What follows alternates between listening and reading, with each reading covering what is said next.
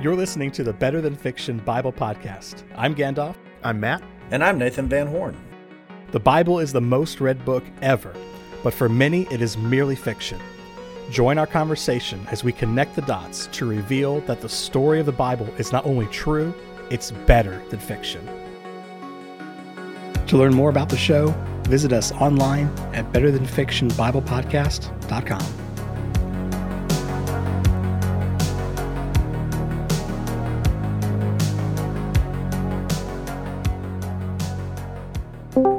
Well, hello again, guys. Hey, man. Hey, everybody. Nathan, you didn't greet me with shalom like you normally do, and that disappoints me. That completely threw you off. I'm so sorry. I will formally adopt that as my way of saying hello and goodbye. So, shalom, y'all. Well, you know, I feel like it's your catchphrase. It's the way you open and close every podcast, which, just like you do, I'm going to segue directly into our main thought for this episode, which is that the way that Genesis is written has a particular style that communicates a specific message. Did I do good, Nathan? Did I do a good job of segueing? And the other connection that Genesis 1 focuses so much on how God reveals about himself through the act of speaking. So last episode, when we were talking about specifically Genesis 1:1, we primarily talked about what Genesis 1:1 is not. It's not commentary on modern objections to the beginning of the universe or whether or not there's a God.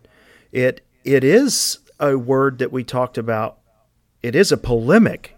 It is pushing back against another worldview. It's just not the modern worldview. So we want to talk today about what it is pushing back on and the claim that it is making. So what it is pushing back on are the surrounding cultures that have their ideas on how the world came into being. So I've got a question for you, Nathan. To whom was Genesis 1 written, and what is Genesis chapter 1? What is the writer of Genesis trying to accomplish here? Yeah, Matt, it's like something I've heard said, and I know you like this phrase. The entire Bible is written for us, but it was not initially written to us. So is it fair to say that when we're reading the Bible, we're reading someone else's mail? To some extent, but we're not reading the mail of a stranger. We're reading the mail of an ancestor. We have a spiritual kinship. You know, we exist in continuity with these people. I like to think of, rather than just reading through the mail of a complete stranger, I like the illustration of, you know, all these people who go to Ellis Island in New York to find the names of their ancestors in these books. These were people who were charting a new identity in America. And you have, you know, people a couple of generations or maybe even centuries removed who just think, man, we're in continuity with these people. I wish they could see where we are now, how far this story has come. And that's kind of what we have with the Bible. On the one hand, we have an extreme advantage over so many who have come before us in the faith, these Old Testament figures, because they could not understand as fully as we do in light of Christ where the story was going, even though there were, you know, signposts and hints and foreshadowing all throughout. But on the other hand, we can't really appreciate how far the story has come unless we get in touch with the context of our spiritual ancestors, right? Unless we read these texts as best we can through their eyes. And Matt, like you said, in their context, the creation story was not in a vacuum. You had multiple creation stories in the ancient world, but Genesis 1 stands not only alongside them, but polemically over against them, and insisting this is not many gods, this is one God. This is not an accident. This is something that the one God does on purpose. And just at the most basic level, the most traditional reading of Genesis through Deuteronomy would attribute authorship to someone you mentioned several times in the last episode, Moses. Moses is leading the people out of Egypt sometime between the 15th and the 13th century BC. That's a debated point. But look at the context. They've been in Egypt for generations. They've seen the Egyptians worshiping multiple deities. One of the prominent deities was the sun god Ra. How does that affect the way that you're hearing Genesis 1 when you read about one God creating and the sun doesn't come along till day 4? The same God that just set you free from the Egyptians is also sovereign over the things that the Egyptians worshipped even as the ultimate gods. All right, so I know how big a deal that Ra, the sun god, was to the Egyptians because as a child I watched The Prince of Egypt by DreamWorks growing up. Great flick. And I still maintain that is the best biblical movie ever produced, ironically by a secular company. But my new favorite word is polemic that you guys keep using over again. It's a word that it doesn't come up in gamer circles a lot, you know. Since last episode, I've been using ontology in conversation as often as I can. And so you guys are saying, what I'm hearing is that this is written as a pushback or as a reaction against the other competing ideas about the genesis of creation. So my question is that how I believe you guys, but how do we know that's true? Because as far as I know, that's not directly in Genesis 1. Well, maybe it is, and you're just not taught or have not been taught to see it. And this is not to try to say, hey, I'm so much smarter. It's just, it's something I had to be taught to see. You don't have to say it. We all know it. It's all right. No, I don't mean it like that. But I'm just saying is that it's not abundantly obvious in the English. In fact, Nathan, why don't you help us with Genesis 1:2? I'm going to read Genesis 1:2 to us, and then Nathan can help us with a little bit of the Hebrew to understand where we're coming from here about it being a polemic.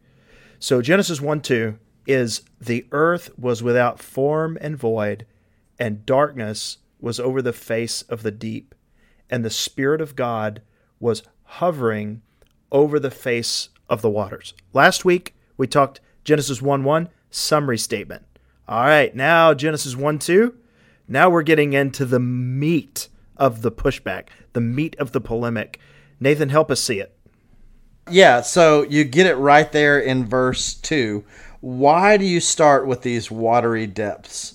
To us, that doesn't stand out. This idea of formlessness and emptiness and even the sense of chaos, perhaps. But for every other creation account in antiquity, that was the starting place. In fact, one of the most common narratives that would have been most familiar to the biblical authors is the idea that creation emerged from this chaotic cosmic conflict between a large saltwater source and a large freshwater source, Apsu and Tiamut. And when they came crashing into each other, creation just kind of resulted in the aftermath. Look at how differently and how directly Genesis is engaging that. It's saying that creation did not result from this chaotic cosmic conflict, because even when you had the surface, literally in Hebrew, the faces of the watery depths, perhaps personifying that common narrative, the Spirit of God was always hovering over the waters. It was never chaotic cosmic conflict. It was always this singular, purposeful God. That the creation you see all came from the God that you don't. And now, this is jumping way ahead in the story, but I just want to go ahead and put in a little plug here. God's sovereign rule over the chaotic waters is a theme that will reoccur throughout the rest of the Bible. You hit it really big in the Exodus for obvious reasons when it comes to the Red Sea or Sea of Reeds.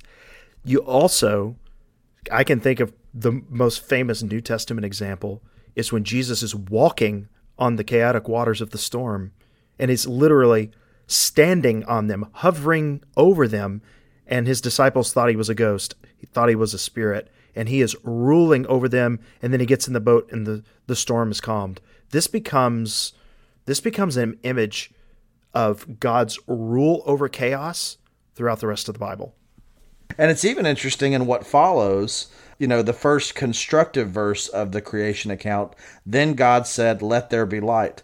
Over against, chaos and conflict, God speaks clarity, and he creates something that reveals and that better helps understand. He creates something that literally shines a light on everything that follows. And so one thing that you'll see as creation develops, we've gone from talking about what Genesis 1 is not to what it is. Pay attention to the careful role of, number one, what God says or how God speaks, and then what or how God sees. There is an enormous role, starting in Genesis 1 and throughout the Bible, on the role of speaking and seeing. They're just integral to the story, and they're integral to the character of who God is. This is completely different, the ancient controversy versus the modern controversy, because in the modern time we think of the two conflicting ideas are supernatural versus the completely natural, and then you're saying here it's chaos versus order in terms of a chaotic creation versus an ordered creation. In both conversations, modern and ancient, part of the discussion is purpose and order, right? So in a modern discussion, if you're reading Genesis over against, a very materialistic account of the universe, then you have to account for how did a cosmic accident result in a very well-ordered, finely tuned creation. In the ancient world, you have to account for whether it's one God versus many gods, and you're tying the created order as we have it to the character of this one God you're saying made it all. One of the things that I want to mention here to further tap into this whole idea of a polemic. So if you're reading this as an ancient Israelite, you're thinking about, yes, our God, Yahweh, created all of these things. However, if you're reading this as an ancient Canaanite or an ancient Egyptian, how dare they? When you start talking about the sun, the moon, when you start talking about the water, you're all of the sudden talking, these are personified gods. You're talking about their gods here. And I think it's one of the things this is something that I haven't understood until the last few years of study, is that ancients did not think the sun itself was a god, but rather that the sun symbolized who their God was. It was a manifestation. It was a manifestation. And so as moderns, I think this is one of the biggest misunderstandings we have of the ancient world. It's not that they were worshiping the mountain or worshiping the moon, like the actual literal astronomical object, but rather that personified or was a manifestation of who their God is. So to an ancient reader in a different culture, when you're saying God has made all this stuff, they're saying, oh, this is an attack on our pantheon. They get it. Well, you're right about it being a big misunderstanding, because I did not realize that until this very moment. I thought they legitimately worshipped the physical mountain and the sun. Which, by the way, it's no accident because of what Matt said. What's the number one? We haven't gotten into sin or sin language yet, but what's the number one sin that comes up again and again in the Bible? It's the most common sin referenced in the Bible. It's the sin of idolatry. And it's because within their default cultural setting, there were literally gods everywhere. Right, but to tap into that, to make sure we understand, because I'm telling you, for years I did not get this. I thought that when we read about the ancients bowing down to idols or bowing down to the sun, there are idols everywhere. Yeah, idols everywhere, not gods everywhere. Yeah, when we read about them bowing down to statues and idols, we read about them bowing down to the elements of creation. I thought they were actually worshiping those things as if the idol itself was a deity. But no, the idol was just meant to be. No ancient would have thought that the idol was the actual God. Rather, the idol was meant to be awakened by the God coming and inhabiting the idol itself. That it bore the image of the God. Exactly. So when you're reading Genesis 1 and you're reading about all of these things, other peoples are thinking, oh, they're talking about our gods, man. So it is an ancient polemic. And that's just something that's lost to us as modern readers. Are you tracking with me, Gandalf? I am. Now that I think about it, that makes way more sense, because the way I was thinking about it, it was like ancients are just stupid, right? Like, you think that rock is literally a god, but that doesn't make any sense. Yes. And as we always underestimate the ancients, always. They weren't that stupid. Yeah, so with that in mind, that framework in mind, let's get into what Genesis 1 is actually doing. And to me, there are a couple of words that really group what we find and really account for what we see in Genesis 1. One of them that we've already come to is purposeful. Here is a God, again, one God, who does not become any more God than he ever was, is, or will be by virtue of creating. But because he's God, he likes to make things. This is a God who delights in creating. So number one, creation, as we find it in Genesis 1, is not an accident. It is purposeful. And again, that challenges both modern and ancient narratives. Number two, and this is a big point about Genesis 1, the creation that we find is not chaotic cosmic conflict. It's very orderly. The days go together not only within each day, but among the days. So day one, God creates light and distinguishes it from darkness. You have night and day. The next day, there's a separation of the waters, sky and sea. Day three, dry ground and plants. Day four, sun, moon, and stars, which happen to correspond, these heavenly luminaries, with the light and darkness from day one. Day five, birds of the sky and fish of the sea, which correspond with day two, sky and sea. Day six, land animals, which correspond with day three, and ultimately the creation of mankind in God's image. And Matt, we've talked about this. Even more couplings and pairings have been suggested in the created order. Yeah, I think actually the way it is written, because we're not reading a biography of creation. It's ordered in a specific way. Now, by the way, I think it's all true. I'm not questioning the trueness of Genesis 1, but it's ordered in such a way for us to have something about this God of order communicated to us. So, Nathan, I know in previous conversations we've had, you talk about the pattern of pairs. You just mentioned a few of them there, how days 1, 2, and 3 are paired with 4, 5, and 6. I think it actually goes back to Genesis 1, 2, which is that the earth was without form and void. There's the first pair. So the earth did not have any form and it was empty.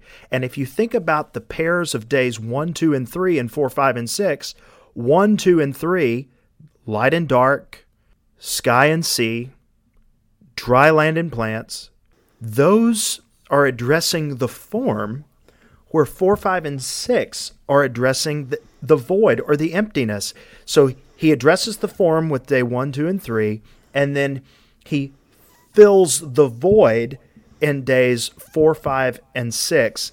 And ultimately, it's going to culminate in another pair, which is male and female. And then also there's one other pair that we didn't mention that's found in there, evening and morning. So there is this pattern of pairs that runs through Genesis 1. And the author, he's wanting us to pick up on this. Why is the pattern of pairs there? And I think it communicates several things about the creation story. So just to ask, the patterns that are found in the creation story and the creation itself, I know they're communicating something. Nathan, Gandalf, either of y'all, what do you think they're communicating? Well, to me, and especially the way that you tied the pairs, not just back to filling out the form and filling out the void, addressing form and function, but the way that you tied them forward to the way this culminates in male and female. Outside of the male-female pairing, no part of that in isolation can create further life, right? And so you see something about God, and that he not only creates life, he creates life that in turn creates more life, whether it's plants that produce seed after their own kind, male and female, or beasts of the field producing offspring, or ecosystems, habitats that provide the environmental conditions to sustain and support the continuance of life, right? And again, read that over against verse 2. Yeah, here is the polemic. If creation is an accident resulting from cosmic conflict, then there is no intrinsic purpose beyond inherent strife, malice, and competition for survival. If creation is this purposeful, orderly act that not only creates life, but creates life that is itself capable of creating more life, that is so, the word that comes to my mind is personal or perhaps intimate. This is a God who creates life that creates life. In fact, one of the points that we'll make in next episode when we look at Genesis 2, in the Genesis 2 creation account, it's not God who is the last person who speaks. It's Adam, right? Mm-hmm. God creates life that creates life. In Genesis 2, this God who has spoken things into existence will allow Adam to speak binding names, designations over the various facets of his creation. He involves man intimately, personally in that process. So for me, when I'm reading the creation accounts, that's a major concept and a major word that stands out for me. It's either personal or just very intimate. It's very relational. There it is. Yeah, so Gandalf, I know you're a fan of Star Wars. Oh, yes. So when in Star Wars, it's the Force is impersonal. It's just a thing, right? That's right. And the Force doesn't have an agenda beyond the generic propagation of life. Or the seemingly neutral concept of balance. Right. Which, by the way, there's some major tie-ins there with absolutely Buddhism and Eastern religions. It's interesting how many tie-ins there are there. But we don't see an impersonal force here. Rather, we see a relational God that creates through speaking. Speaking presumes on a mind at work. And if it's a mind, that means he's a person. And that means he can know others and be known. So as he has created the creation, and as it is relational to all the other parts of creation, it's also meant to be this, we talked about chains last time, this chain that links you back to a relationship with a personal God. I think this is one of the things that Paul talks about the misuse in Romans 1, when he says, hey, listen, when you look at creation, the things about God can be clearly known by just looking at creation, because the way creation relates to each other and relates to itself tells us something about God, that he's there and that he wants relationship with the rest of his creation. Yeah, it's kind of hard to have a relationship with two bodies of water slamming into each other. By the way, if you've ever been caught in a riptide, you know that struggle is real. I actually want to piggyback on something Matt said and kind of just tie this all together. Matt, you referenced Romans 1:19 following, and I think it merits reading those verses. It says, since what can be known about God is evident, literally manifest, visible among them, because he has shown it to them.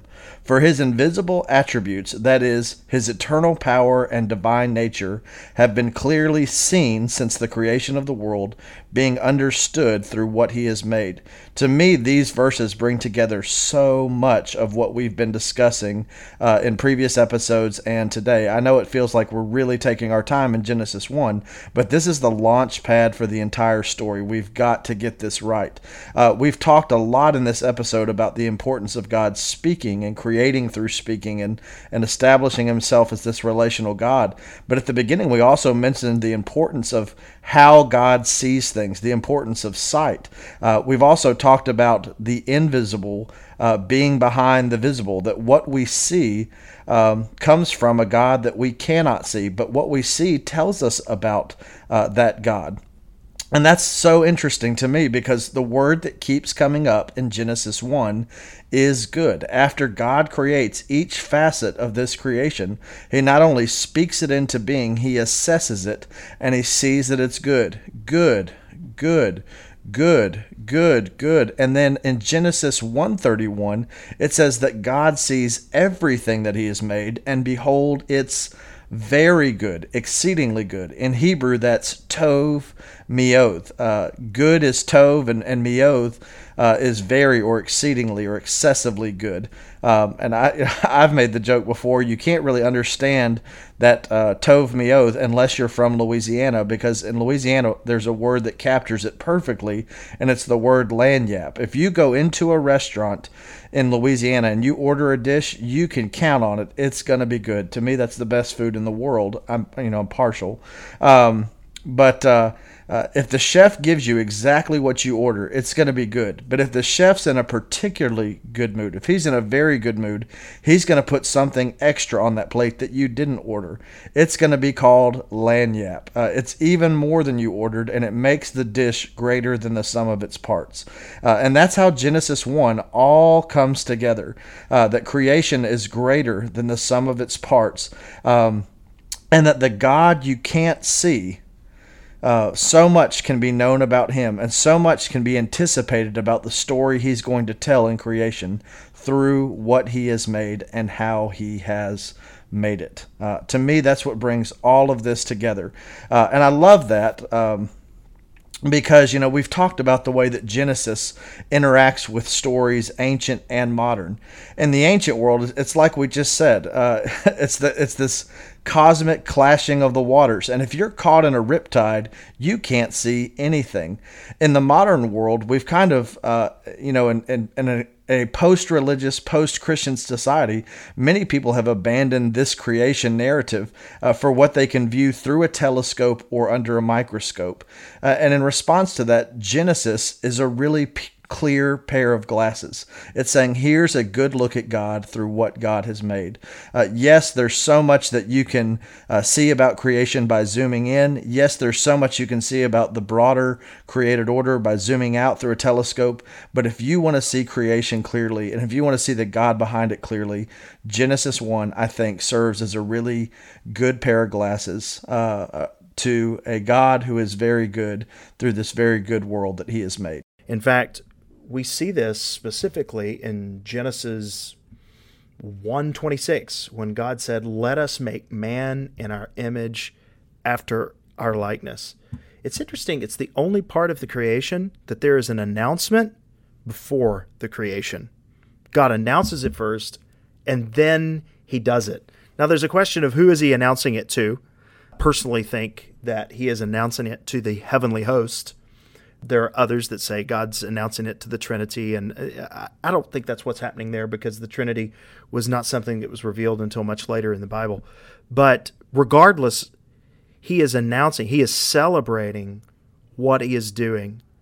And the "let us" language shows us this, that there is not just a love of creation, but a love of celebrating his creation.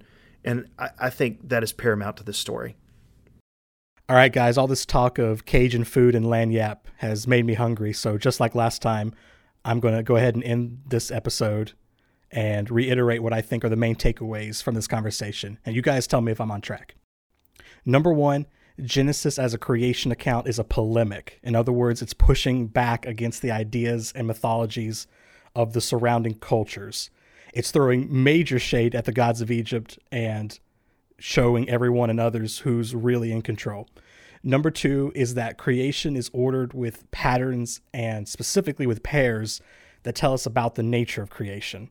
And number three, creation itself is what tells us about the character and the person of God. It tells us that he is relational, that he's intimate, and that he has a desire to be in celebration with his creation. Man, I think that's good. Well summed up. You got it. Yeah, Gandalf, not only did you capture that perfectly, but I think you also convinced me to go get something to eat myself. So this has been great. We'll see you next time. All right. See ya. Shalom. Shalom. You've been listening to the Better Than Fiction Bible Podcast. If you like what you've just heard and want to support the show, be sure to subscribe to this podcast and leave a positive review on whatever platform you're listening. If you have questions or want to contact us, you can visit our website at www.betterthanfictionbiblepodcast.com.